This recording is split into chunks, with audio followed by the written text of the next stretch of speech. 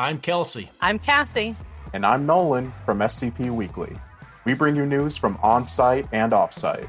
And we share your love for the creative community that surrounds the SCP Wiki. Join us on Tuesdays for new episodes, wherever you listen to podcasts, or on YouTube at SCP Weekly. The world we inhabit is not as free, or certain, or safe as you might think.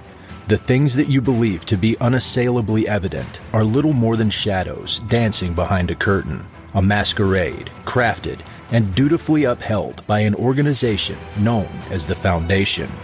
The file you are about to hear contains containment procedures, descriptions, testing logs, historical and in some cases first-hand accounts of the anomalous objects the Foundation serves to secure, contain, and protect.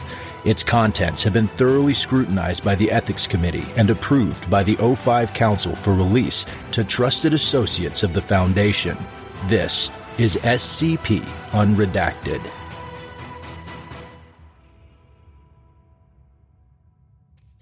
Item number SCP-5832. Object Class Safe. Special Containment Procedures. A Foundation front company has purchased the building containing SCP-5832 and falsely classified it as condemned to discourage trespassing. A single guard is to be stationed on location to ensure security. The entrance to SCP-5832 is to be monitored via remote surveillance.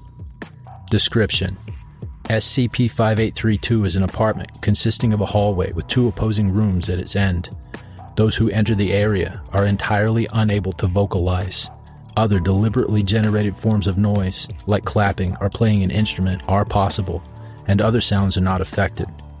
Evidence suggests that the anomaly was at one time inhabited, though the apartment seems not to have been entered for at least 2 years. A small metal placard under the apartment number reads, Department of Abnormalities. The leftmost room appears to be a child's bedroom, painted pink. The paint has no anomalous properties, but contains dangerous amounts of lead and has peeled heavily. The contents of the leftmost room are listed as follows: a 16-pack of Crayola crayons and a Disney Princess activity book. All images of Prince Adam from Beauty and the Beast have been colored over and scratched out in red. The red crayon has not otherwise been used. A Webkinz plush black Labrador retriever. In several places, its fur is crusted over with an unidentified substance. A Nintendo DS and a cartridge for Animal Crossing Wild World. The game was functional in all aspects, save that when an NPC was engaged in conversation, no dialogue would appear in the resulting bubble. The player character's personal commentary on achievements or actions was also missing. Other text was not affected. Based on the presence of certain time-locked features in the game, it had been played continuously for at least 9 months. A white wooden dresser. Contents of the dresser include a charm bracelet with one attached charm resembling a birthday cake with 7 candles. Also found inside were several opened and partly emptied packages of Pull-Ups disposable training pants and 3 identical Disney Princess t-shirts in a child's medium size. All 3 shirts are heavily stained.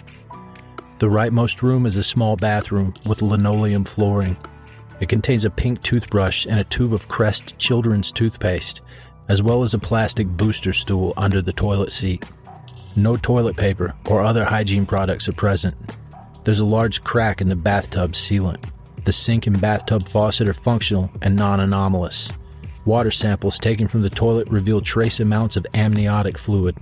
These traces persist despite multiple flushes. A plastic cup sits on the bathroom counter. The contents have congealed, but chemical analysis revealed it to be a mixture of apple juice and mifepristone.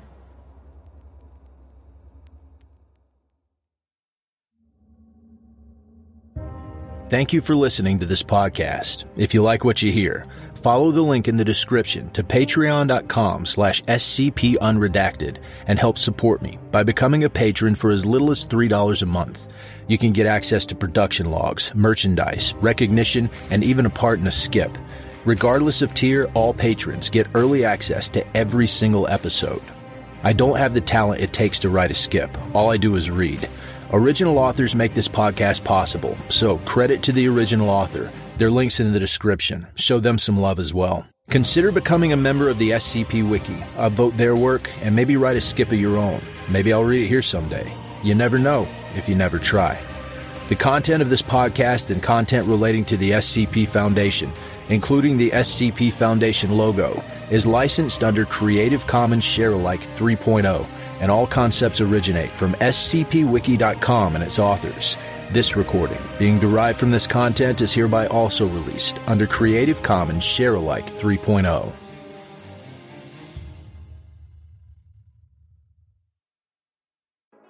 I'm Grigori Karpin from Simply Creative People, the podcast where we discuss GOIs, canons, and stories from the SCP Wiki, and we try to recommend things for all fans of the Wiki, new and old.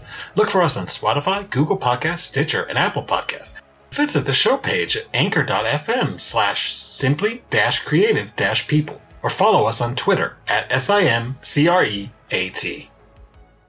Hey there, this is DJ Skip, host of Foundation After Midnight Radio, coming to you from the only third shift broadcast for personnel, by personnel.